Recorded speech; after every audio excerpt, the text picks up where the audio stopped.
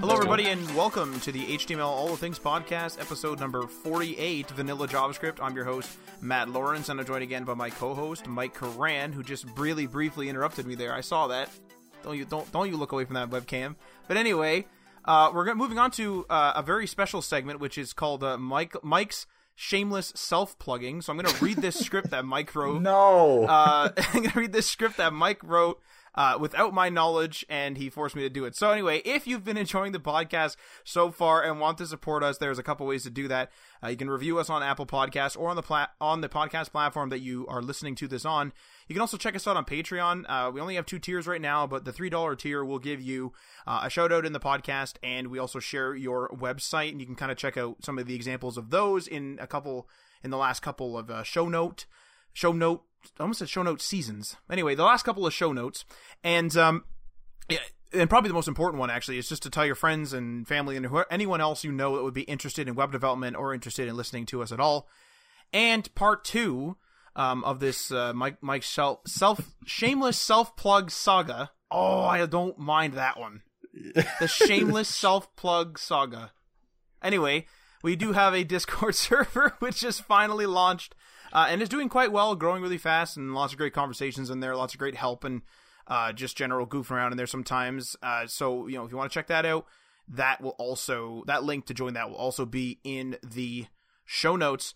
But this week, we have, of course, our weekly pain points, followed by a few segments here, which I'll go over really quick. Segment number 1 is overview of JavaScript. Segment number 2 is why learn JavaScript when I can just learn, whatever framework.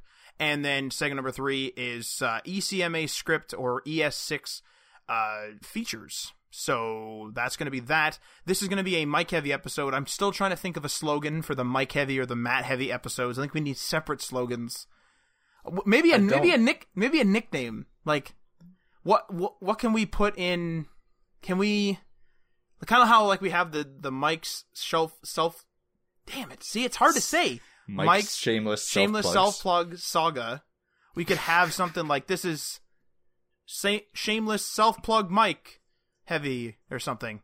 That was terrible. That's embarrassing. It's draft for you. 0.001. So let's calm down. But anyway, I'm gonna pass it off to Mike so he can tell us his weekly pain points. All right, this one is a little bit of a different weekly pain point than my usual ones. I was just going back to kind of using regular structured HTML and JavaScript and all that without any sort of framework behind it, without any dev servers, essentially not going from Vue back to regular plain old JavaScript. And I realized that I really like that hot reloading feature that Vue has, and I've had it before, but I had to set up kind of like a Webpack plugin with it, and I had to do a little bit of rigmarole to get it set up. But I realized that VS Code actually has a plugin for a web development server inside of it. So you can actually replace your XAMPPs, your, I think there's some other ones, LAMP or something like that for iOS or macOS. You can replace all those with essentially just a plugin called Live Server for VS Code. It's going to be a link in the description, link in the show notes to check it out. And it's really awesome. You just kind of click it and it automatically launches the page, and whatever you do, whatever you type in into your files in that document, in your folder and save, it'll automatically reload your files. Like it'll automatically reload your browser and you'll be able to see the changes live, which is really, really awesome. I mean, the main thing is that yes, this was possible to set up before, but now it's kind of extremely easy. It's a one-click thing. What about your weekly pain point, Matt? So this week is actually kind of reliant on something that happened last week. So you and I actually had a really great conversation last week in a meeting where we kind of went over we want to do like a real big overhaul to the HTML All the Things website, and we have some other ideas to get the community involved and a couple of project ideas and that type of thing. And so my weekly pain point this week is actually the work, or not the work-life balance, but the personal and client work balance. So as I was saying actually in our Discord today, that every single time I went to open up Adobe XD to start, kind of laying out some stuff just to get like a kind of a first draft prototype, the phone would ring. And then something else would happen. So when obviously when that phone rings, you pick it up, you have a conversation, then you got to go and do something right after it. So that kind of like took up my whole day. So I'm kind of having trouble balancing the two things. However, we're looking at we're starting to work with a couple of external contractors now. So maybe maybe once we get them fully trained up and whatever, we can sort of get this balance under control. But that's been mostly my weekly pain point, and I'm going to pass it off to Mike again so he can take it away. Pass it right back to me. Pass it right back to you for some more self-plugs. It's not a self...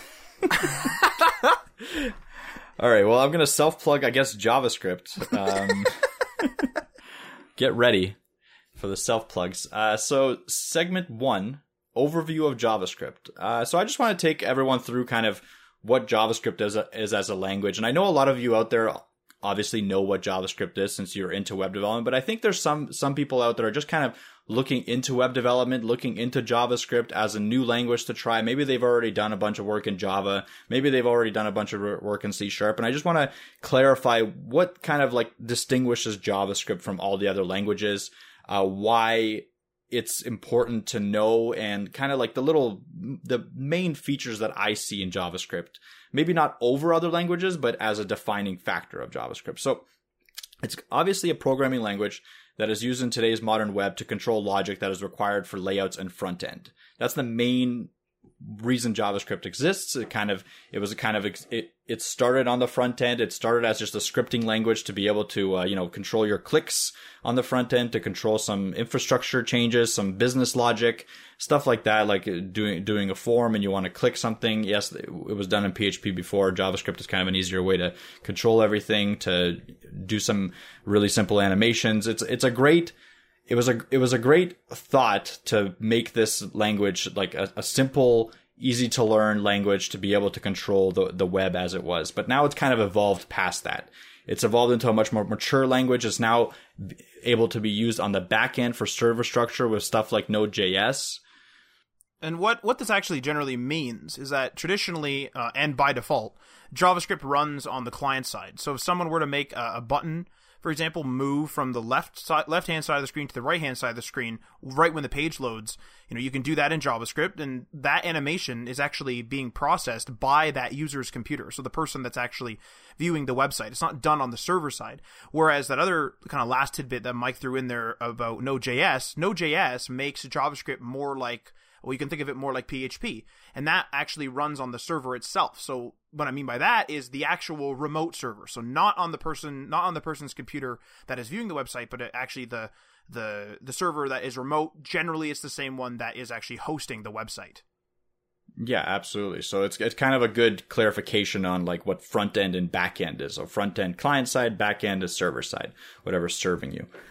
So the other thing is that JavaScript is different in a sense from most other languages, other than actually PHP, but the script in the word JavaScript actually refers to the fact that it's a scripting language, which means it's actually compiled during runtime and it's executed. So you don't do any sort of compiling when you're building your code. So you're not like, pressing save to compile your code in typical JavaScript infrastructure. Obviously, with a bunch of frameworks and a bunch of dev tools, you can do some compiling. It does do some error checking. But the big thing with not being able to compile is it's tougher for people coming from like Java or C# to detect errors in JavaScript because they'll only happen during your runtime when it's actually executed. And sometimes errors won't be detected at all until a single function is executed. So you won't know that you have one errant function in there that could crash your entire code whenever it's called upon. So that kind of stuff makes JavaScript a little bit more difficult to work with, but it isn't as bad as you think. Like you can get around it if you know that is a limitation. That's the big thing, is that JavaScript does have some limitations, but as long as you know the limitations, it's easier to work around. And it's even easier in my opinion, to get started with than something like Java or C# or C++. As much as I do like C#, I did do a lot of learning in C#. I like how structured it is.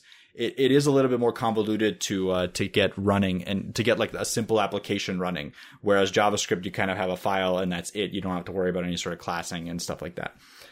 The other really big difference between JavaScript and most other languages is the fact that it's a dynamically typed language. So your variables, your functions will be dynamically typed based on whatever you use. So if you're using numbers, then they'll be dynamically typed into some sort of an int or a double, depending on the numbers you use. You don't have to implicitly or on purpose put a variable name with an int in it. All you have to do is use a var, let, or a const, which are all three of them are dynamically typed, without having to worry if it's a string or an int or whatever it's going to be even in the future, which again, for some people coming from a more traditional programming background, this is kind of like a shock to their system, because they're so used to the implicitly typed, to the actual, to typing their code, to actually getting, if you're using a 1 to a regular integer, you put an int in front of your variable so that you know it's an integer, and anyone that's looking at your code in the future will know that it's always going to be an integer. And not only that, your code as it's running will also treat it always like an integer. Whereas with JavaScript, an integer can then all of a sudden become a string if you don't use it properly. So it's completely user controlled how you do your variables, which again, a little bit overwhelming if you think about it that way. But if you know its limitations, if you know its constraints, it's kind of a very powerful thing if you think about it. You don't have to worry about typing. You don't have to worry if it's a double or an int. You don't have to, there's no more concern. You just kind of use it. And as long as you're cognizant of the fact that that variable is going to be a double, and maybe it'll convert back to an integer at some point, and on purpose, maybe you can use that to your advantage. You can kind of play around with it a little bit. So a lot of talk has been done on TypeScript, which is a version of JavaScript that will include typing into it. And I definitely see the advantage of typing, like especially if you have a larger team and you need maintainable code. I fully see the advantage of having typed code. But I also don't think that is the future. Like I kind of see a more cohesive infrastructure with dynamically typed code rather than a more cohesive infrastructure with statically typed. Again, it is a preference thing in my opinion. Like I've spent a lot more time in JavaScript than I have with C# now. So I've gotten really used to dynamical typing, but for some people it might just be too much of a shock, and that's why TypeScript is taking off. So that's it on typing. The other thing that kind of distinguishes JavaScript is the fact that it's mostly single-threaded, and you can do multi-threading using something called service workers, which is being supported by more and more older versions, more and more browsers. It is becoming a very mainstream thing to use service workers, but it's not as easy as you would think with something like C#. I remember with C#, it was a lot easier to do multi-threaded applications, although it is a very complex thought process to architect your application multi-threaded, which is why I think JavaScript doesn't really put too much effort into it as much, because people that are mostly writing JavaScript code don't need to utilize that many cores. They don't need to utilize your entire system resources to run a simple website. It's just not something that's needed by every single person. But it is there if you do need it. It has its limitations. The multi-threading in JavaScript has limitations. I'm not going to go all over them all right now, but just know that it's not in the same level as multi-threading in all the different programming languages pretty much out there. The other thing is that a lot of people are used to classes, being able to have a class and, instantiate that class and use different functions in that class, and it's essentially an organization tool for your code. Classes are generally seen as really important in a programming language, and JavaScript hasn't really had a very good way of handling classes until recently with ES6, and we'll talk about ES6 a little bit later in segment 3, but I'll talk a little bit more about classes in that one too. So just know that JavaScript does have class support now. You can now do an external file with a class in it and then import the functions that you need or the entire class into any file that you do. So it's kind of convenient that way. So I'm going to move on to segment 2 here, which is why learn JavaScript when you can learn, and I've put in here in like square brackets, insert framework here. So any framework you can think of. A lot of the time you're kind of looking online about web development and you see a lot of mention, not of just plain vanilla JavaScript, but you see mention of stuff like React or Vue.js or Angular, or there's some new stuff like there's constantly new stuff out there that people talk about rather than just talking about Vanilla.js. Now Vanilla.js is starting to become more popular, but it still kind of seems like it's not as popular as talking about a newfangled framework or some sort of controversy and stuff like that. So with that, when you're starting to learn JavaScript, if you're just coming in, I can see people being confused about why they would just learn JavaScript. Why not just jump right into one of the frameworks, which has, it has JavaScript in it, obviously, but it has a kind of a very drastic change in syntax.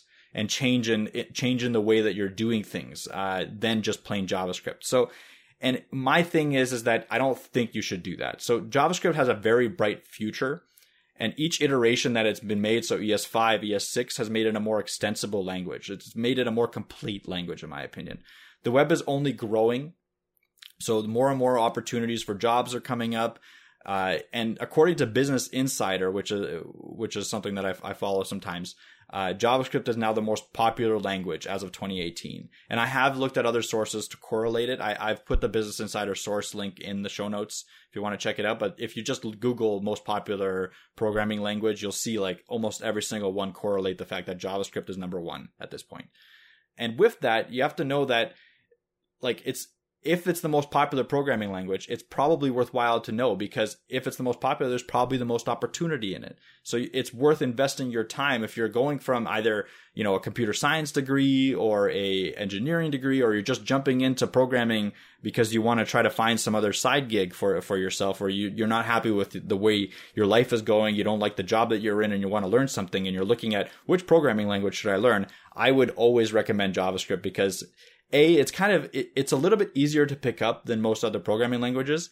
It's also a little bit easier to see result. So obviously you can create UIs in any programming languages. It's just easier, in my opinion, to get up and running with a website, and you can it's really easy to deploy a website and see it in the public eye and get the feedback on it and stuff like that. Whereas if you're starting with Java, it's a little bit more complicated. You either have to, go into Android development, learn how that whole process works, get your app up there. It's a little bit harder to see gratification. So you want some gratifications when you're first starting out, and putting a website up and seeing it live for the first time is a great experience for anyone to have. So I highly suggest to kind of try that if you're in that spot where you're like, I don't know what I want to do with my life. I don't know what programming language I want to learn. Check out JavaScript. That's for sure. But then why also do we need to learn JavaScript instead of just jumping into React and Vue or whatever other framework you're thinking of? Frameworks, again, are made by third-party contributors. So they're not regulated by a central body. So it's essentially just a random person out there that's just like, I can do stuff that's better and easier than JavaScript can. And I'm going to make a framework around Java. It's still using JavaScript for the most part, but I'm going to make it so that it's easier to do a bunch of things, A, B, and C. It's easier to do these things. So that means that, yes, it's cool that you can become an expert in that one field, but you're learning JavaScript through the eyes of another person's interpretation of it. And when that person, and this has happened before, when that person or that team decides that they want to do something differently than what you like, you're at the mercy of whatever decisions they make. And not only that, maybe you like the decisions they've made, and you want to keep using it. Well, they could just up and cancel support for that product, because it's essentially up to them. There is no body controlling what they do, what these people that are making frameworks do, but there is a body controlling what JavaScript does as a whole as it moves forward. There is again, we were talking about ECMA script 6, ES6. That is a JavaScript controlling body that is essentially making sure that everything that we move forward with is decided with, like, a team decides what you need to do, and that team is a control board. So no one's going to be canceling JavaScript anytime soon. But a framework like Vue, a framework like React, a framework like Angular, those can be canceled at any point. Smaller frameworks, even more so. If a person loses interest, let's say like someone that's working on a framework is doing it for free and just out of like the kindness of their heart, and all of a sudden they get a job at Microsoft that's, they're making 3 figures. Do you really think they're going to be putting all their time into that framework? But now you're stuck because you've decided to learn that framework's in and outs, and you're become an expert in that framework, whatever it is. You've decided you're just left out in the cold because now you have to either, use a deprecated framework that's going to have maybe security vulnerabilities, that's going to have some issues, that's not going to have the latest features. You can either keep using that, or you have to go and learn a completely new framework, which again is kind of a difficult prospect when you haven't learned the base language that the frameworks are based on. So that's why I always recommend, before going into any sort of framework development, before going and learning any sort of libraries, stick to vanilla JavaScript. At this point, vanilla JavaScript can do everything that you could possibly need it to do. Yes, sometimes it takes a few more steps than a framework would do, but I find it important to know those steps, or to know that the steps exist in general. Like, sometimes you'll go into a framework and you'll see them do something really cool, and you'll know that, like, yes, you don't know exactly how they're doing it, but you know that it takes certain steps to do. And you can go back and you could reverse engineer it and figure out how they're doing it. And just knowing how stuff is happening, how stuff works inside of a framework is going to make you not only a better programmer, it's going to make you also framework agnostic, which means that you can jump from any framework you want at any time you want. Yes, there will be a ramp up period, but it'll be much lower time ramp up and much lower effort ramp up than if you were just jumping from framework and then to another framework without knowing the base JavaScript. So again, we've talked about this many times on the podcast. Learn a framework, learn the base JavaScript, then go into frameworks once you're comfortable with base JavaScript. And then go back sometimes. Like right now, I'm actually taking time out of learning Vue and going back to make sure that I know that I re-up my knowledge on vanilla JavaScript. Like I said in the previous weekly pain point, I forgot how to add an event listener, which is crazy to me because I used to do it all the time, but I forgot how to do that in vanilla JavaScript. I had to Google it, and then of course I remembered immediately, and a bunch of other memories came flooding back. But you're going to forget sometimes, and it's kind of important to make sure to go back if you've been using a framework for a few months. Just make sure that you know the core stuff that it's based on. And again, you'll never know with frameworks, right? Like you can have an extremely stable framework, like Angular was extremely stable. Now Vue is considered to be pretty stable, but they've had kind of a recent controversy with Vue 3.0 that we'll actually talk about in the upcoming web news segment. That will make a community angry, and you might be, SOL if you only know Vue. So just be sure to don't put your eggs all in one basket. That's kind of what I'll leave with. And with that being said, though, it kind of sounds like JavaScript is like the end-all be-all, but do you actually see any other language or any other technology coming in and maybe knocking JavaScript out as this sort of standard that it's becoming? So it's a good question. I've thought about this quite a bit. I don't think it's going to happen anytime soon. My only thing is that there are some languages that are coming up that have a lot of good features. I think the biggest contender, and it's still a very small contender and a very, very small chance that it'll ever overtake JavaScript, but maybe take a fraction of a fraction of a share of what JavaScript does, is Dart and Flutter. So that's Google's language. Flutter it's cross-platform now, and cross-platform as in like web, iOS and Android, and I believe desktop as well. So it's completely cross-platform, and it's one of the only ones where I can I've programmed in it, and the only ones I can say yes, it has potential, and it has a potential to take a little bit of a segment of the market, but I don't personally see it overtaking it. I'm not going to say ever, but anytime soon. We're in the technology industry. We have to be prepared for change at all times, but JavaScript is, I think, as solid as you can have in our industry at this point. With that being said, I think I'll move on to segment 3, kind of close it out here. With JavaScript being solid in our industry doesn't mean that it's afraid of changing. So that's why segment 3 is about the newest features that have been implemented in JavaScript. And I say new, so it's called ECMA Script 6. And so in reference, when you hear ES6, that's the actual acronym that it's referencing. And these are the features that I kind of find interesting in it. There's a lot more features that I'm not going to mention. So you can go ahead and take a look and for sure try them out as you go. There some of them are really cool actually. So, and like I said, ES6 is kind of the newest subset of features. It's not so new. It was put into mainstream in the middle of 2016 with surprisingly Safari and Edge being the first adopters. I don't really know why, but Chrome adopted it sometime in 2017, and now it's kind of seen a mature adoption by all browsers, which is why I think it's more relevant to talk about than maybe when it was first coming out. One of the first big changes is the fact that they've added different variables depending on what you need them to do. So they have a let variable, they have a const variable, and then obviously the classic var, it remains to be used. So I'm just going to go through a little bit of what they do. So a let and a const are block scoped, while a var is not. And block scoped is something that is contained within curly brackets. So whenever you declare a let variable, it only exists within the curly brackets that it's contained in. And that's it. So if you declare a let outside of a function and then try to use it inside of a function without declaring it again, you won't get the value. unless it's, of course, the function encapsulating that function. That's the only way. So that's a big difference between a var and a let. In terms of encapsulation and scoping. And same with the const. Consts are also block scoped.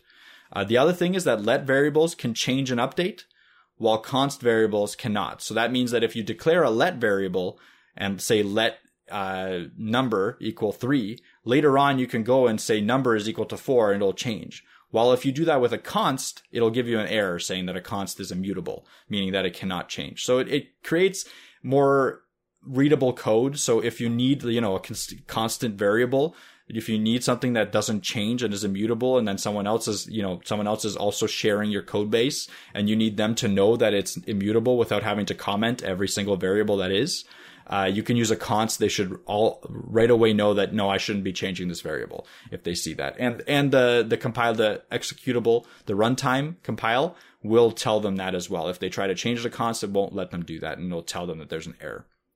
So that's a big thing that I find interesting. The other thing is like const variables can't be changed, or const values can't be changed, but const object properties, so you can make an object in a const, those can be changed. So if you have a const with an object called a person who has a name and an age, you can't change the whole object, so you can't pass in a completely different object into that person const, but you can go person.age equals to 25 and change his age. So that's one little distinction and one little thing that's not immutable in a const. There is a way to get around that, but I'm not going to go into too much detail with that today. The next thing is an arrow function. So that's another thing that's new in ES6. These are kind of just a way of declaring a function in cleaner form. Instead of using a function declaration like function this, you actually can just write a name and then use an arrow, like an actual equal sign and a little arrow to the right, and then use, bracket parentheses if you want to pass anything in. If you only want to pass in one variable, you don't even need to use parentheses, but I'm not going to go into the syntax too much. You can look it up for yourself to check it out. Just know that it's a cleaner way of declaring functions. It's a way to clean up your code a little bit. The other change with arrow function was that there became this thing called a lexicular this. And don't worry about not knowing what that word lexicular means, lexicular,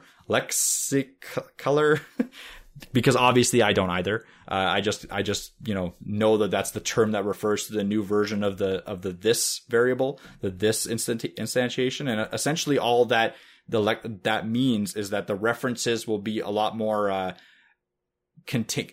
it'll have the current object context more often than not.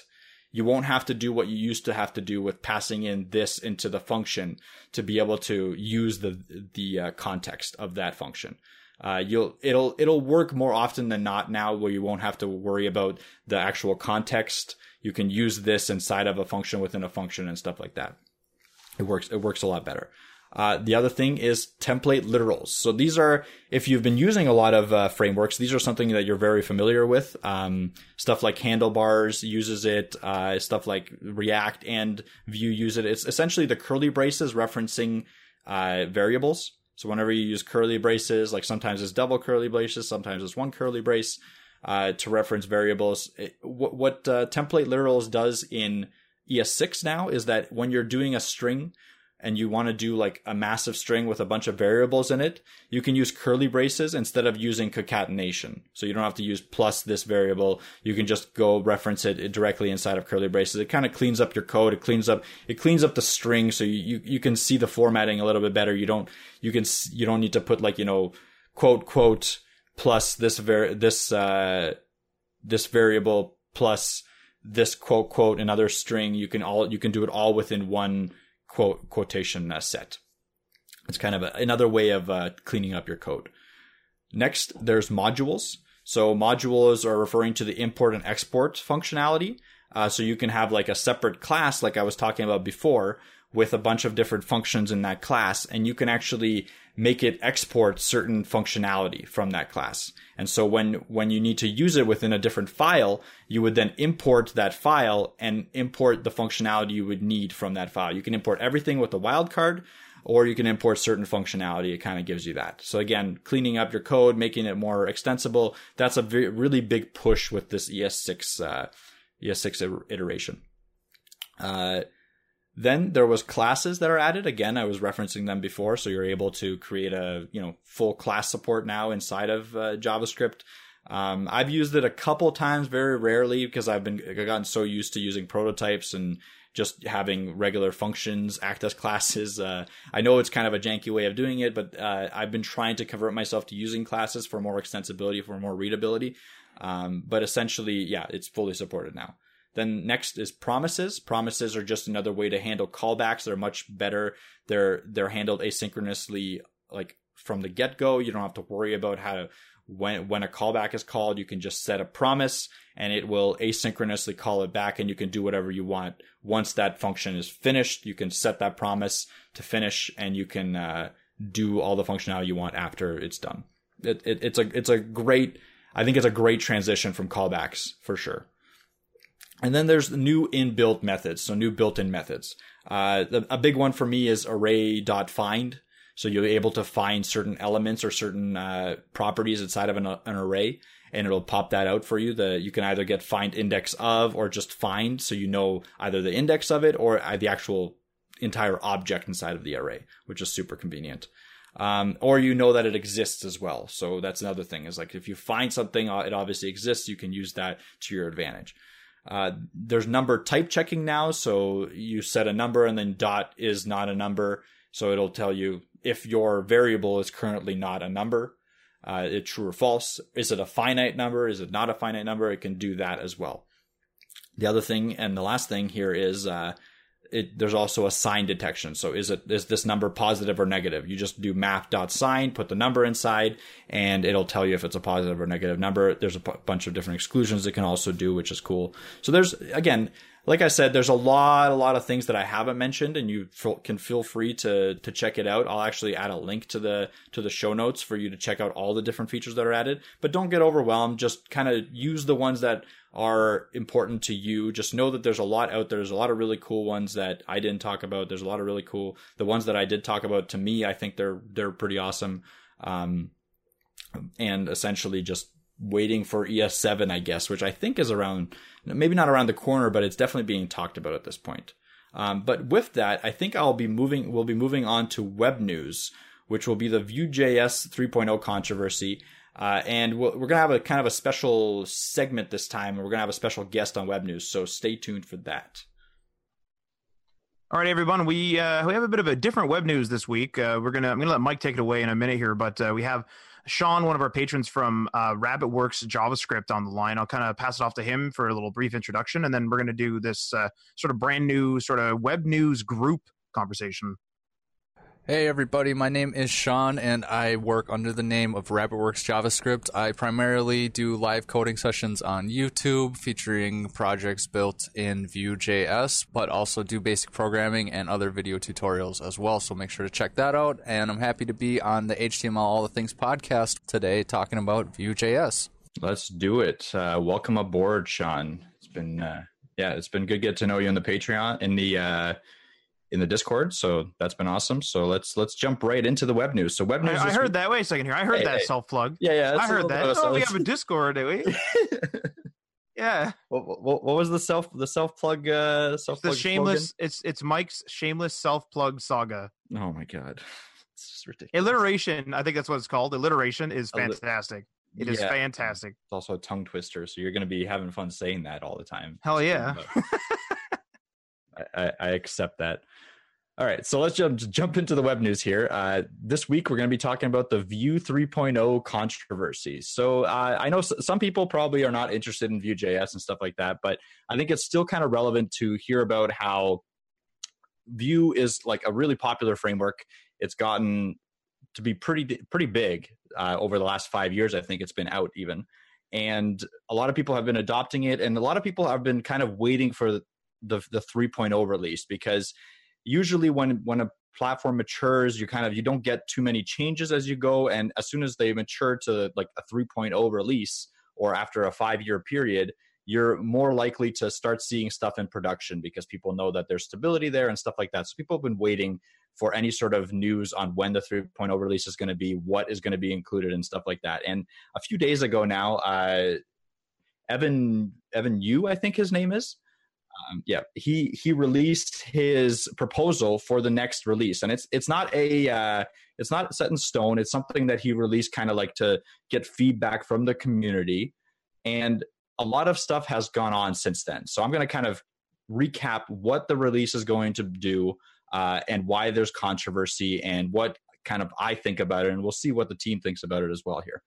So the main difference between Vue 2.0 and a Vue 3.0 is they're adding something called a function-based API. So what that means is before we were using object-based API, which is what everyone's familiar with Vue. Like you see the data object, you see the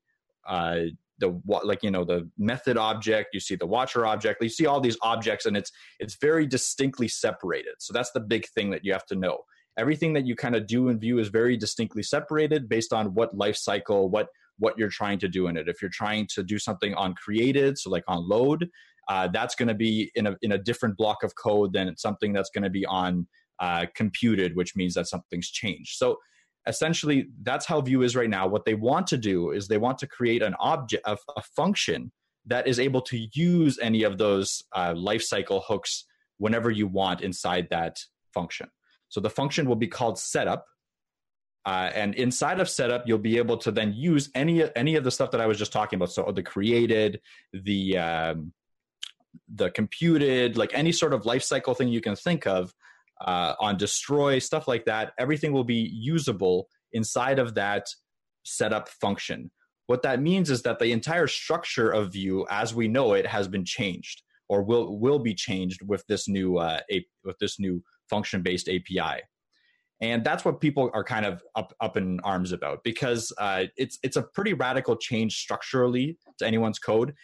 The one thing that they have done is they did announce, initially they announced that there will be support for the 2.0 stuff. So all of your object-based API stuff, the stuff that's separated, will be still supported, and it will be backwards compatible and stuff like that. And the problem that they did was they used the word deprecated. It will be deprecated. And everyone kind of freaked out about that word, because usually what that means is it's not being supported anymore, and usually in the next version it will be dropped. And everyone's like, well, I've put so much effort into learning this new system. I know this system pretty damn well. Why is it that like I have to go and learn a completely new system, which is kind of an interesting take on the React way of doing things. So people are saying, well, if I want to, learn how to program in React, why don't I go to React? But there's some serious distinctions between this method and the React method. Like we're still keeping the same template syntax that there was before. So you're still going to have the single file components with a template on top, all the same kind of code that is in your template. That's being kept. Nothing's being changed there. Obviously, the CSS that's in that same file, that's not being changed. It's just the script tags that are being changed. So you still have the core structure of a Vue.js component. But what the big thing is that, yes, a lot of your functionality will be changed. Now, something that they're also changing, I'm going to just mention a few other things that they want to do with this functional-based API. And that one of the things is mixins, which is kind of like external functions that you can call from any component. It's kind of like global functions, essentially. They're going away for a more encapsulated function system. I'm not 100% sure on how that's all going to be working. That's something maybe Sean, you can answer a little bit later on. But even if not, it's kind of one of those things that it's just they're taking away another known factor of Vue, and they're moving on to something completely different. So that's another thing that's kind of not angering people, but like making people hesitant to continue to support their Vue ecosystems and stuff like that. Another thing to learn for them. Another thing that they want to do is they want to focus a lot on type inference. So they want to get TypeScript integration inside of Vue. There's nothing wrong with that, in my opinion. I'm not a huge TypeScript user. I have looked into it a few times. I don't work in large enough teams to warrant the use of TypeScript. I think TypeScript is a very powerful tool if you're working in massive teams and you're constantly adding people to your team. It makes your code a little bit easier to read and a little bit easier to extend, because you know exactly what each variable is, what type each variable is, as we talked about earlier in this episode, actually. So that's something that they want to integrate. And I don't know if it's going to be an optional integration or not. Maybe someone can chime in on that. I kind of hope it's not. It is optional. Sorry. Because again, I like the dynamically typed stuff that JavaScript has. I don't think that's going away anytime soon, to be honest. That's just my prediction. Yeah, I think that for TypeScript, I think what it's going to be is an optional plugin, just like when right now we use the Vue CLI to enable TypeScript support or just use regular JavaScript, because TypeScript can be tricky. I know that when I was first getting into reactive frameworks, first thing I jumped into was Angular, and it was on top of learning a reactive framework, having to pick up TypeScript along with that was just too much for me to comprehend at the time, and so it actually put me off to the whole thing to begin with. I think if new developers are kind of forced into the TypeScript world, it might alienate them a little bit, but we'll have to see, because TypeScript is also very powerful. I agree. And like that's for some people. The other thing is that TypeScript, if you're coming from something like a C# or a Java background, TypeScript might actually be something that you're more comfortable with. So I understand if you're like a new web developer per se, and you like the typing, but I agree with Sean in the fact that if you're just coming and first learning programming, I think it's almost easier to wrap your head around something that's dynamically typed than typed. And that could be a controversial statement, to be honest, because I have heard a lot of, push towards more typed stuff and the fact that typed is better and stuff like that. And I understand that whole argument. I'm just saying, like, as a personal note, I've done both. And when I got comfortable with dynamic typing, I understood the power of it and the ease of learning of it. So that's just another perspective, I think. I have a real brief interjection. Go ahead. And that interjection is that the group recording has failed, so I will require everyone's files. And this can make it into the episode. That's fine. It just stopped recording. So yeah, I just want to make sure that everyone is recording individually. Okay. Rename this Web News to Technical Aside. No, Technical Aside is a terrible one. It is. Think of an alliteration. At least it's like it's not. It's a name of a segment. It's not the name of the repeat. Like Web News sounds good. You know what I'm trying to say? But the subtitle of Web News can be bad. Maybe we should shoot for that weekly. Just have a bad Web News name where people are like, oh God, what do these guys talk about now? Technical. You know? Just like a real dumb way to say something, like technical tiptoeing. Oh God. Yeah, that's a good one. That is terrible. Well, anyway, back to the Vue.js and back to maybe muting myself is what broke it, but I'm gonna click the button again. So. All right. Well, we'll see how that works. It still seems to be recording. All right, so let's carry on. Okay. So I'm essentially at the end of my spiel here with the Vue.js stuff. Again, the biggest change here is we're going from object-based to function-based. It's going to be a big structural change. There are some other negatives that we could talk about down the road, but the biggest negative is the fact that people will have to kind of relearn how to do their Vue.js code. And if they want to upgrade their Vue.js code to function-based API, it's going to be a significant undertaking. It's not going to be as easy as, click here and it's upgraded. Now, having said that, I did already kind of look online and I found some Twitter talk and stuff like that of people already creating auto upgraders to their code. I don't know how well these are going to work. I have very little, I don't think they're going to work that well. I don't think a massive project with hundreds of files is going to be able to click on a button and upgrade it completely to a function-based API. But I mean, it's possible. I've seen, again, I saw a little example of someone upgrading a little bit of code and it seemed to work pretty well. So hopefully that is something that can happen in the future.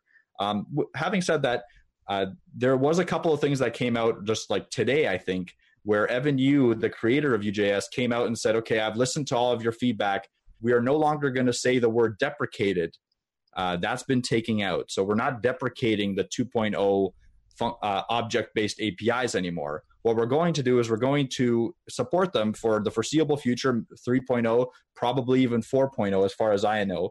And we're going to have only one build. So the thing I didn't mention before was the fact that they were going to do two builds. One lean build where it only had the function-based, the new API, and one kind of compatibility build or legacy build, which will have both kind of within within it, and you'll be able to kind of do like backwards compatibility. Now they're going to take that away. They said like that's too complicated to maintain. We're going to have one build that's going to have everything in it, and we're going to be supporting it for the foreseeable future. Like 3.0 and 4.0, that could be a 3-4 year cycle. That's pretty long for you to transfer your code to function based, or for them to kind of vet out if function based is something they want to move forward with. Maybe they'll drop support for function based, right? Like we don't know what's going to happen, but it seems like a good amount of time for you to put your trust into Vue. At least that's my opinion. I've taken my own look at the function-based API, the new API that they're promoting, and I personally see the benefit of it a lot. I can see myself slowly converting to it as I go. Like I don't want to, commit to the fact that I'm going to just sit there and convert all my code right to function-based, but I think as I go forward, I will definitely try it out. And if I get into the rhythm of writing function-based code, it could be a cleaner way of writing code. I think it is more involved.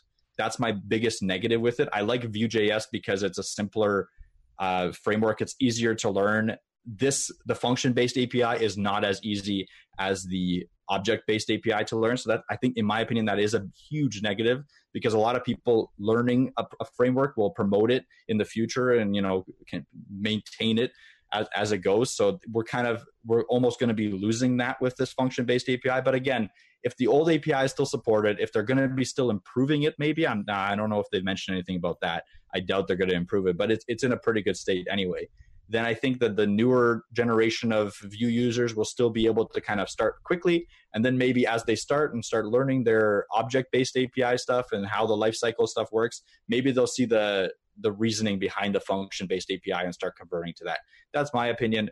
I don't think it was blown out completely out of proportion. The fact that everything is going like Angular 2 to 3, that used to be the big controversy that happened, and that Angular lost a lot of support because they did a massive change, infrastructure change. Now it's kind of, and they lost their superiority to React in that case, in that scenario, because people had to, go back and redo their code essentially to upgrade their system, where they could just go and rewrite that code in React or a different framework and hope that one doesn't change. So with that being said, I'm just going to ask a question here. Whoever wants, they can answer it. Will needing to support both the object and function-based APIs stretch the Vue team too thin? What do you think? It kind of sounds like, I'm an outsider here, to be totally clear. So I've used Vue.js to lay out some UIs. So, if I'm talking incorrectly about it, yes, I probably am. But as just a general web developer, one of the things that I can kind of think of, and just a person who is just a general tech enthusiast, is that it kind of sounds like this is a Band-Aid, if you will. They're probably not going to be focused on it. They probably don't care. The very fact that they were, and every dev team is different, but the very fact that they announced this new way of doing things with the what's the new way of doing it again? Sorry, it's the functional or whatever. What's the official name of it? The new way is the function-based API. Yeah, so the function-based API. So the very fact that they announced that probably means that they've been working on it for a long time. It's been engineered, ideas been thrown around, et cetera, and it's probably near complete and ready for public consumption in terms of at least them at least in terms of an announcement, not necessarily using it yet, right? With that being said, now they would have to, I assume they added features to Vue, Vue 3.0 that could be useful in both the old and the new way. So now it's do they have to go back and add said features into the old way as well? Or are they just going to leave the old way? And so it'll be kind of a natural phase out where you can learn the old way, but but the new way has 10 new features or whatever. And as they keep going through versions, slowly but surely people will be well, don't use the old way because, you're not getting features. You're not getting the updates as much.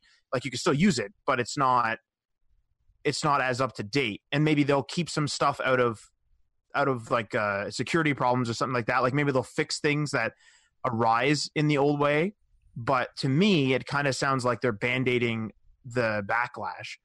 And actually, I have a question about that. Is this a I'll use the Band-Aid analogy again. Is this a Band-Aid in which they shouldn't continue going forward with the old way and actually should have gone with this new way throughout the whole time? And they're just all right, it's time. We have to do this now. for the betterment of the framework moving forward? Or is this more so just like a functional change and they could actually keep the old way going forward? Like, is there a massive benefit, maybe not necessarily in Vue 3, but is there like a massive benefit moving forward from an engineering perspective that they can't achieve with the old method? Yeah, so I think I could touch on that a little bit. I think it's more so the first part of your answer about how it's like this is the time to do it. So back in I think it was VueConf Toronto or US, when they were talking about, or Evan Yu was talking about his the Vue 3 release. Basically, this new rewrite of the code base is going to make it pretty much 100 times faster, or 100% faster, I'm sorry, and as far as performance and all of the logic and code and stuff that needs to run and all that. I mean, we can probably link the video if people want to check that out. He does a better job of explaining it, but based on my understanding, the code base between at Vue 2.0 or 2.7 or whatever it's at now, it's pretty much ran up to its limitations as far as what it can do because of how reactive properties and data work, because of mix-ins and like the watch property. All that stuff was really getting pushed to its limit as far as the way how much it can handle and perform without things falling apart and not working in the way that is intended, and introducing a lot of issues and stuff into the code base. So I think this rewrite is really helping with that. One example being with that is like the data object or the new setup object or whatever, where all of our reactive stuff before in Vue, when you use Vue 2.0, the data properties aren't truly reactive. They're based on a get and a set, publish, subscribe kind of like pattern. So the core difference between that is, and with Vue 3, is that they're going to be using proxies to actually proxy the value as reference, versus actually having that value in there, as far as my understanding. And what that'll do is it makes it reduces it basically just calls that data type or that data value as a reference versus having to call it back, return it and evaluate a function, essentially a getter, to grab that value out of some sort of property and then have to set it. So it's kind of just like proxies our code that we're writing to that value that's stored inside of our internal logic. So I think that's like an example of one of the main roadblocks that they were running into for Vue 2 versus Vue 3, that this new rewrite is going to allow for better performance, especially with things like Svelte coming out and gaining popularity because of the minimal bundle size that it produces and the speed that it has for the size of the applications that are coming out. I think that stuff is really becoming more and more important, and without this new rewrite, Vue just wasn't able to keep up with the ever-changing, growing advancements. I mean, one thing to look at with Vue is like when you instantiate a Vue instance, you get, whether you like it or not, you get everything is loaded into there. So whether you're accessing, your computed properties or your lifecycle hooks and all that stuff, those are all being called regardless of if you need it. So specifically, like the lifecycle hooks being changed to functions, you can just pull in the lifecycle hooks. You can pull in the data property or the data objects, blah blah blah. Like you can pull in computed and all. And I should look at the code really quick. Let's see. So you can pull in stuff like, your props, you pull in value from Vue, kind of like how React works. So you pull in all these different, parts of the framework, the parts that you only need, versus having everything loaded in there to start with. So I think that's another key beneficial point to this new rewrite as far as the performance end of it as well, and the efficiency of it. Yeah, absolutely. And like I see a lot of value in it. And I am a tiny bit disappointed that they're removing the regular build, like the lean build without Vue 2.0 stuff in it. because I can see that like I would try to load that and try to like play around with it. I wouldn't use it in production yet and stuff like that, but I could see that being a good thing to have. But I also understand like the backlash and why they reverted to just one build for at least 3.0. Again, like I do like the functional side of it. I see a lot of benefit. Like I really like the fact that you can put the computed property, you can put the props wherever you want. You can kind of use them and group them as you want. That's my biggest thing, is like you can make functions that have all of the contained logic that they need to do, including all of their life cycles contained into one function, instead of having them broken up. And having a large function that does a lot of things broken up into different life cycle objects is a little bit harder to maintain. I have personally witnessed it. I've personally seen it. Like I'm working in a small team right now where we're writing a Vue.js code base, and I had to specifically explain the fact that this is one function, but it's performing stuff in the created property. It's also waiting for stuff to happen in the computed property. Like that's broken up code. That's broken up functionality into different blocks, even though it's performing kind of one coherent piece. So with this new API, with function-based API, you'll be able to organize a lot better. It is harder to architect. Like when you're looking at it from just a pure architecture perspective, like how do you create blocks of code? It could create spaghetti code. And in that sense, like you could just have a bunch of like up and down, like a big, created function that's just like plopped into your code that doesn't make sense to be there.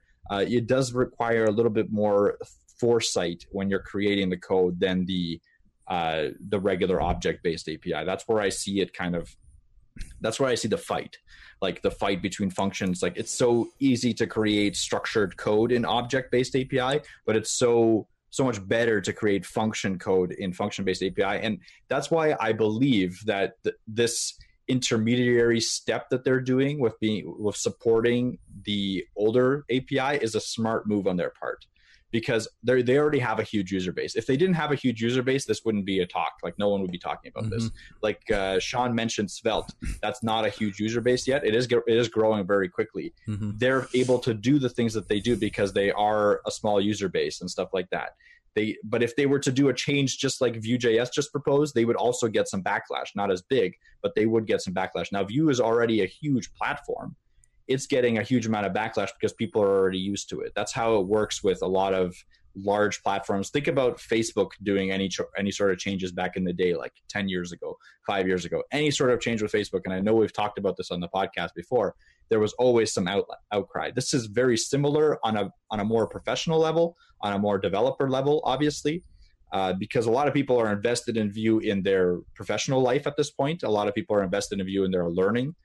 So they're worried that all this investment that they've done is gone to nothing. And this intermediary step, or Band-Aid, as Matt put it, is a really good way of kind of not silencing those people, but calming those people down and being like, listen, we understand your concern.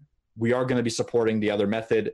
As Matt pointed out, they probably won't be adding many features to it, but to counterpoint that, like it's already pretty feature rich, in my opinion. Like you don't really need much in the forms of like being able to do anything inside of Vue 2.0 that you couldn't do. Like, so Vue 3.0 is a very much an architectural and performance change. It's not so much like, oh, I can do like a bunch of more things.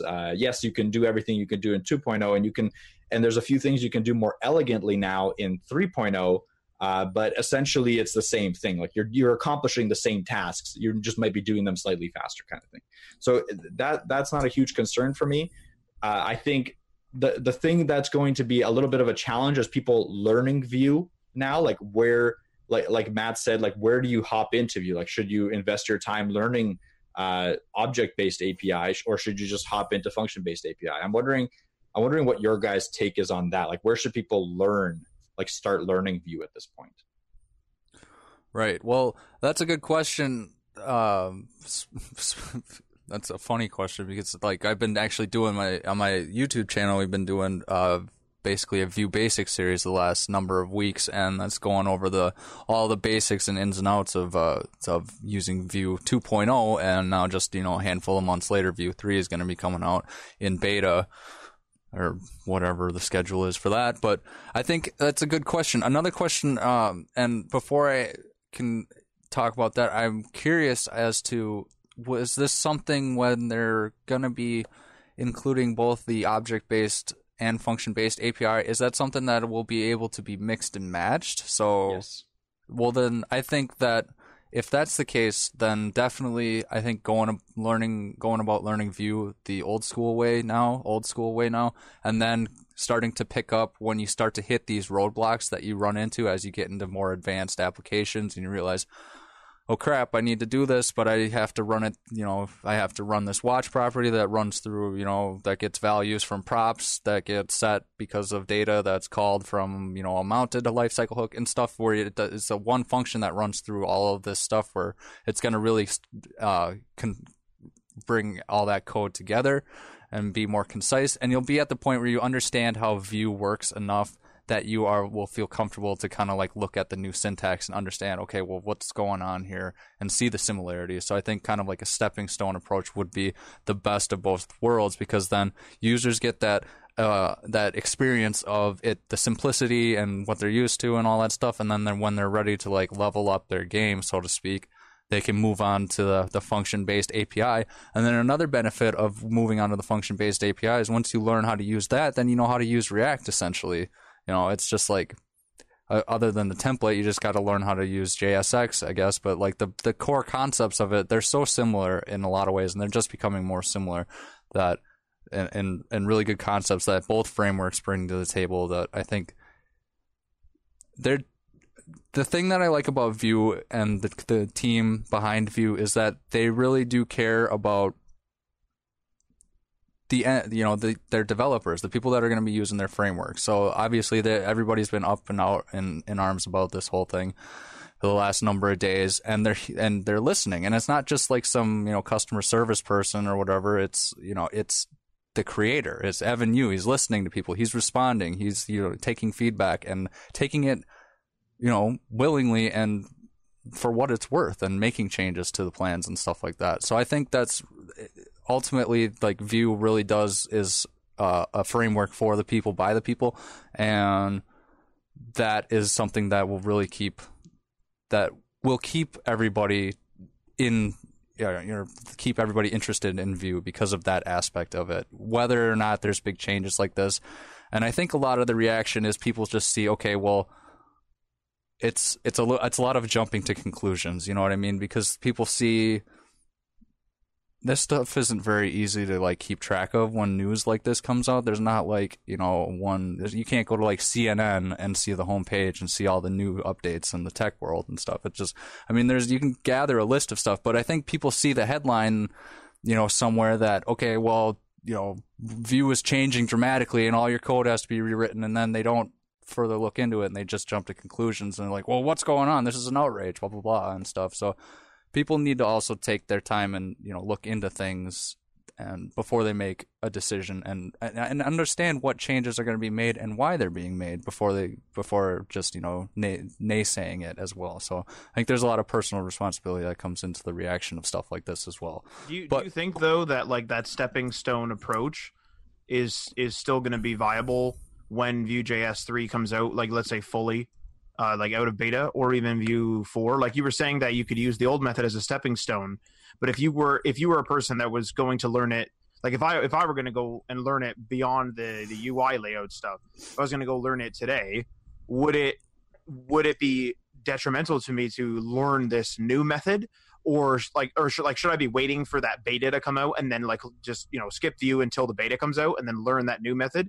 Because if we're talking about that, the original method being knocked out, being phased out, eventually people will have to learn that new method originally, and it kind of sounds like it's more complex. Mm-hmm. So like, do you disagree? Maybe like, do you disagree that the original method is going to be phased out, or do you think that they will keep it around just for like a stepping stone purpose? Or like, do you think that it people on Vue.js 3, like in a year, let's say they're on Vue.js 3, do you think that they should be starting with the new method first if they've never touched Vue before, or should they still use the stepping stone? Like, based on today's stuff, of course, you're kind of you're kind of forced to do the stepping stone because everything, like all your YouTube tutorials, like literally your YouTube tutorials and everybody else's and all the written tutorials on anything is all this old method. So of course you kind of have to use the stepping stone approach. But when it comes to this new method coming out and the beta comes out in a few months or whatever it is, should you really like is it a waste of time, I guess is my question. Like, to me, it's like if something's going to be phased out, it'd be like purchasing a phone or something that you want to keep for 5 years, but the OS is on its last limb. It's like, sure, it'll last you for 2 years maybe, but it's like that phone is donezo at that point. And so I know that's like a different thing than this, but like I think it's kind of the same idea where like tech companies will phase things out for the betterment of the product, and I'm just, I guess as an outsider, I'm confused as to, is there like a problem with learning the new method first? Do you need that first method? No, I don't think so. I don't think at all. I mean, I think really what it comes down to is personal preference. If one looks more, clear to read at a glance than the other, then you could start it. Ultimately, if you're just starting out, you're probably not going to be building a monolithic app, so you don't have to worry about too much complexity, and ultimately each way will get you the same result no matter how you go about it, and you'll probably learn the same concepts as well. I think what's going on a little bit differently is like where they might end up being issues is if people start doing, or like when you get into things like custom events and mix-ins and the stuff that can create maintainability issues, then at that point, then looking at the new functions API and seeing how something like the watch method or whatever in Vue 3 can alleviate a lot of those issues that you're coming across.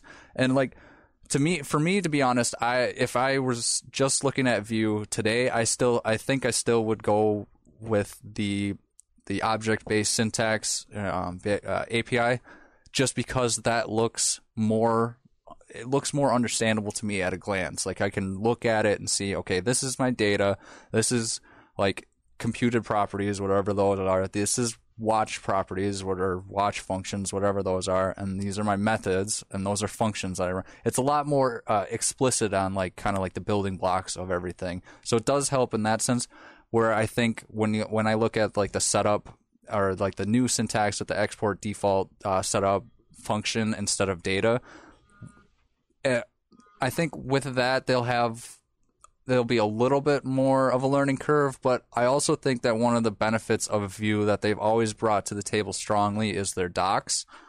So I have faith that with this new API being released, they'll have really clear, concise docs on what's going on and where the differences are and why you would want to do this.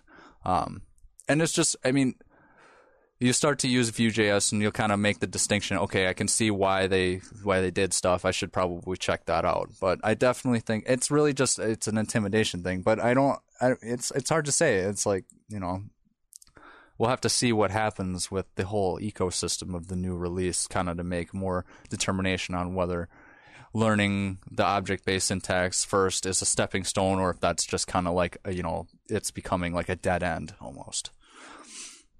Yeah, absolutely. And like I agree with your sentiment that you can learn either one based on your familiarity with whatever. Like, if you're more comfortable when you see the object based API, you can learn that one, and there's not much detriment, to answer kind of your question, Matt, because you'll learn the basic concepts regardless of which way you choose.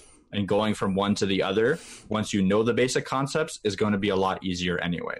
And it might be even valuable for you because you'll get a better grasp of that, the understanding of those basic concepts, like the methods and the structure of like the life cycle, like when the life cycle happens, how to use the life cycle events. If you're just new to programming in general and you're seeing Vue, you're probably going to go object based, in my opinion. Like Sean was saying, it is a lot easier to read. It is a lot easier to maintain a small code base in. It's really clean. I always liked it. Like I never even thought about having a function-based API until they mentioned it. Again, having looked at the function-based API and all the advantages it brings, I see what it is, and I understand how it would benefit me if I were to use it. But it's going to be a lengthy discussion probably when we do start having deciding to migrate or not. So I'll have a team meeting, and we'll sit down and we'll have to all lay out our things. Like, this is going to be easier to create functional components and function containment, but it's going to be a little bit harder to understand for the newer developers. Now, with that being said, newer developers, I think this is a direct, I wouldn't say attack, but I think this is a direct hit on the React devs, trying to get them to come over to the Vue side. I think this is one of the performance and everything, obviously, but a huge advantage with this kind of change and with this integration is, if I'm a React dev and I've been hearing about Vue all this time, and I go and look at function-based APIs, I'm like, holy, I already know this. I can just go in and start using Vue and start using that framework. So I think it's going to bring a lot of React devs straight to Vue, and I believe that's kind of like the back in mind intention. That's kind of where I'm thinking with it. Right. Yeah, that makes sense. It's kind of it. Like I was saying, once you learn this new syntax of Vue, then you can go write React fairly easily. It'll be a lot of really interchangeable. And I think that's a good point, because I think what this will do is really once that kind of happens, the React devs kind of have, if it does happen, I mean, who knows for sure, we'll have to see, but if they do start migrating over to Vue more and more, I think we'll start to see Vue pop up in the workplace a lot more commonly in that case, because they'll have experienced developers that have been working in the field now, endorsing this new framework that up until now had a lot of hype around it, but it doesn't have that official corporate backing and lifelong backing to make sure that enterprises want to write their applications in it, or companies want to write their applications in it. So it'll be interesting. I think this change, and then what's going on in the whole Svelte world is really going to upshift, or is really going to shift around a lot of things in the development community. It'll be interesting to see what happens for sure. Do changes like this do they sort of give credit to people who are learning, who are like brand new to programming right now? They want to become a web developer, but maybe they don't want to do it professionally because they don't want to work in a team. They just want to work by themselves. Do changes like this and uprooting things like this, do they actually promote people learning just straight up vanilla JavaScript as a sort of, because there's the new ES versions and that type of thing, but generally speaking, it's not like every year you're worried about 3/4 of your features becoming deprecated and then eventually dropped completely. It's more, obviously you would learn Vue.js to maybe get a job at a place that uses Vue.js, or maybe because the market is screaming for it. Whereas if you're just working by yourself, if I wanted to make my own app, like my own web app, and I was doing it in Vue, and I was learning Vue because that's the stage I would be at, and they were like, we're going to uproot all this, I would probably be like, okay, Control-A, delete, yes, and I'm just going to go with the vanilla JavaScript, because at the end of the day here, that's not going to get deleted tomorrow. That's going to maybe get deleted only a part of it is going to get deleted in 10 years, unless there's something massive that happens in the industry. But just in terms of trends, who's to say Vue.js 4 isn't going to uproot a whole bunch of stuff? Who's to say that? We don't know the future, and I think it was actually in this episode, because like I said, this is recorded separately, but I think it was in this episode that we had said that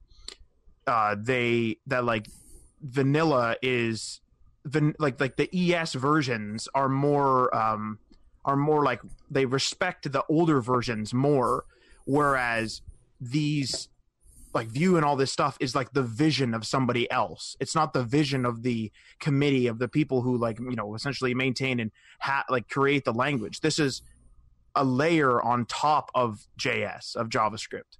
So yeah. You know what I'm trying to say? So at the end of the day here, I'm kind of losing I'm losing like going toward a framework. To me, even though we run like a small web development company, it's losing its luster for me, because for me moving around UI elements, I kind of don't think it's worth investing time and then just be like, oh, by the way, Matt, we need you to rip all that in pieces because it needs to be redone now. It's like, well, that's not going to generate me any more money. I don't really care. And at the end of the day, if I were to make an app myself, or even with just like one other person, I don't see the benefits of a framework that much. In a larger team, like I would say small as in like 5, like I would say 5 and up, I could see people using frameworks, and like things like Tailwind CSS, like even because like I said, I'm more UI. Tailwind CSS, I absolutely see the benefit of that. And I do stuff like that. But at the end of the day here, if Tailwind CSS tries to uproot all of its stuff, I'd be like, okay, the hell with this. I'm just going to do it in CSS. I don't know whether I'm too extreme in dropping things, but yeah, I'm gonna say you're too extreme. Let me try to tackle this one. It was a good call out because it is this episode that we're talking about the committees and stuff in, and you're definitely 100% correct that backing yourself with Vanilla.js is a lot more functional for yourself, but it's not mutually exclusive in my opinion. Knowing Vanilla.js and having a good understanding of it will give you the opportunity to go into any framework at any time and learn it. It's not that big of an undertaking when you know Vanilla.js and the way it works to go into a Vue.js framework, regardless of which way it goes, functional, object, and picking it up. It's not like you're like, it's a day, 2-3 day setup, maybe at most, and then you're kind of off to the races with it. Maybe even less sometimes, depending on how familiar you are. It's not a huge undertaking. It's not like you're learning a completely new language. You're just learning a different functionality of the language with a couple of specific subsets that you can easily just be like in the documentation, just Google or like search for it, and you can know exactly, like copy paste exactly how to do it. That's the point that I want to get across is when you're going into frameworks, they are really powerful. They're great for working in teams, but they're great for working on yourself too, by yourself, and learning how to learn new frameworks, learning how to jump from framework to framework, from functionality to functionality, and how to adopt code and stuff like that is also a huge skill for everyone. So I don't think you should abandon a framework because of something like this, especially with the way that they're handling it so far. I say so far because of course things can change, but so far it's been very civil. Like I said, they didn't release that, oh, we're doing this and we're not listening to any feedback. They released literally a request for feedback, and they're like, none of this is in stone. We are willing to change all of this if we get enough feedback for it. But they got mixed feedback. It wasn't all bad. It was just the loudest people were saying that this is terrible and this is worse and stuff like that. And that's still being propagated around the internet. But if you go in and you look into the civilized discussions that are happening on their GitHub request for change, you can see that there are people that are backing this change, and there are people that are seeing the opportunity that it brings, and there are people that are thankful for them to release something like this for us to talk about. Because again, it's not like a company that will just release something and just do it, and you have no say. We, like, people literally have a say in this case. Like Sean was saying, it's for the people. Like, it's made by the people for the people. That's a big proponent of Vue.js, whereas React is made by Facebook for Facebook.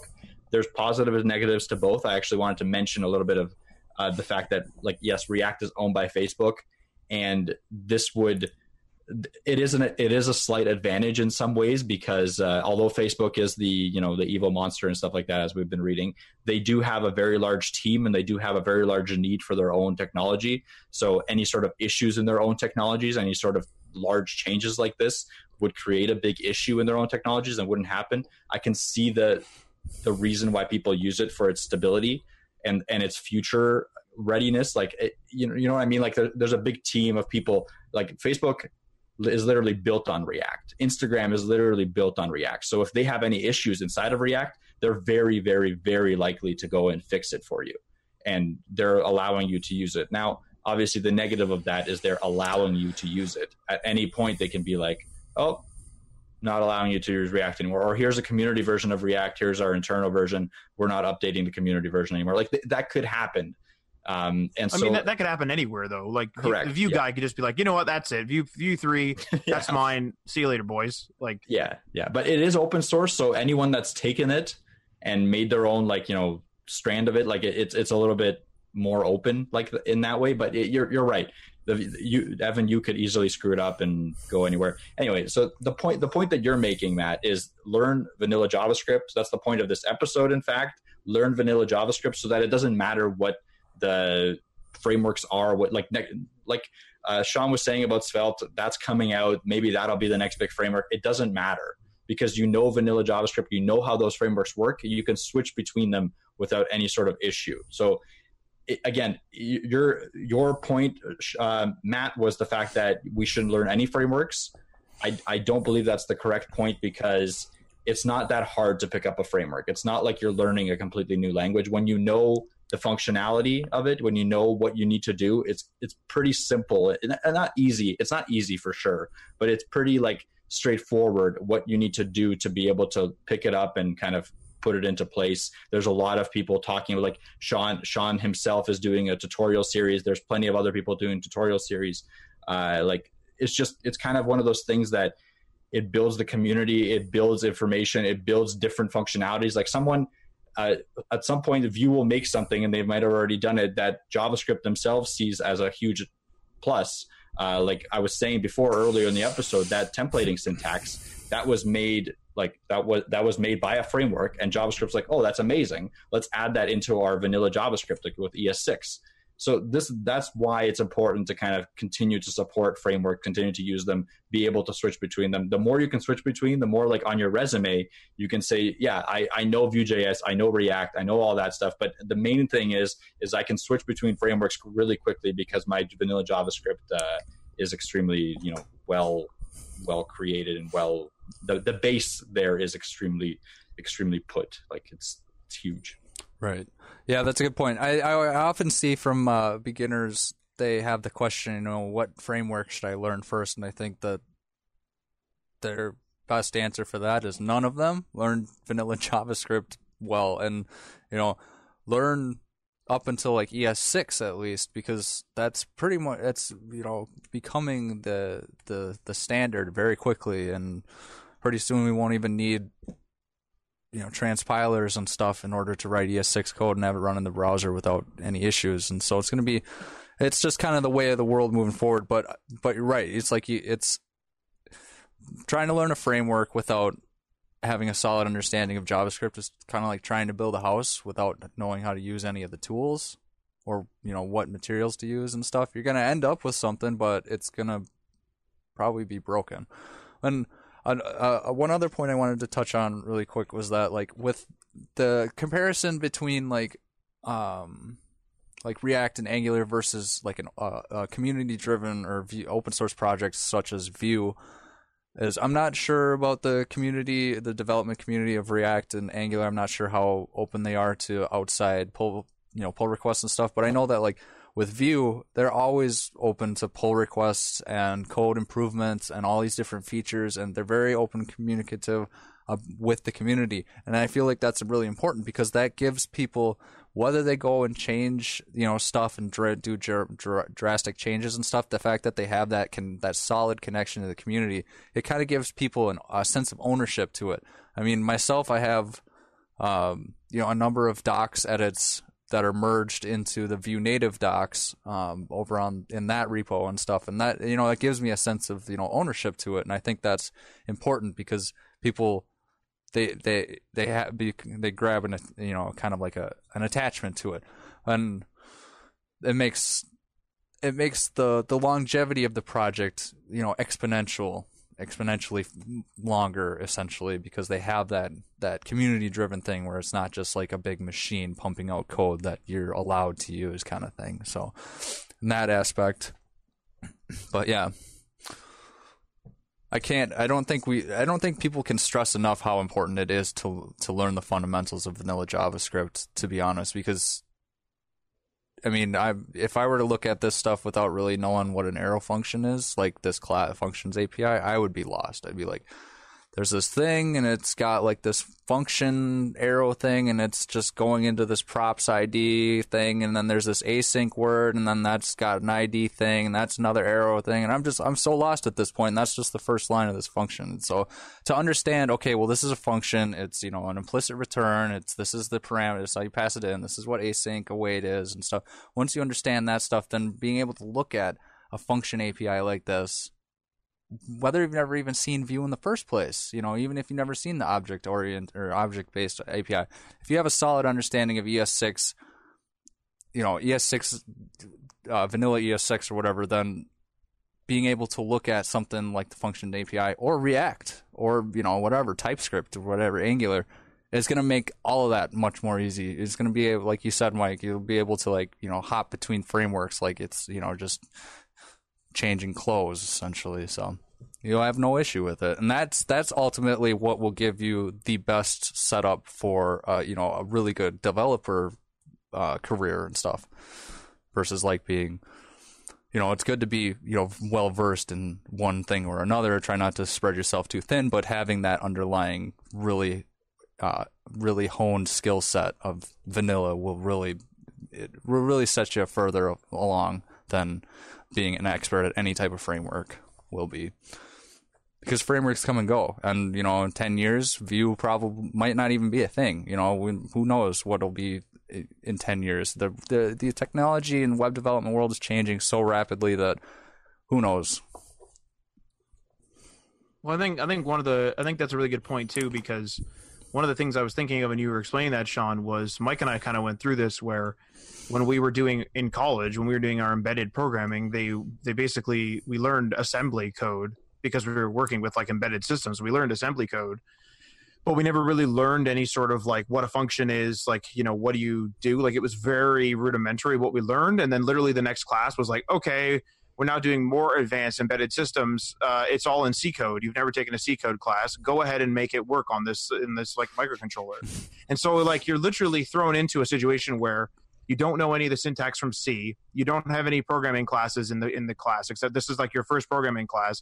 And you're also trying to set up the hardware to actually like flash lights and stuff. So like every single step is brand new to you. And where like maybe it's one of those things where it's like, I don't know, swim bitch. Like, here, kick you in the pool, swim, bitch. Yeah. Like, I mean, maybe that's it.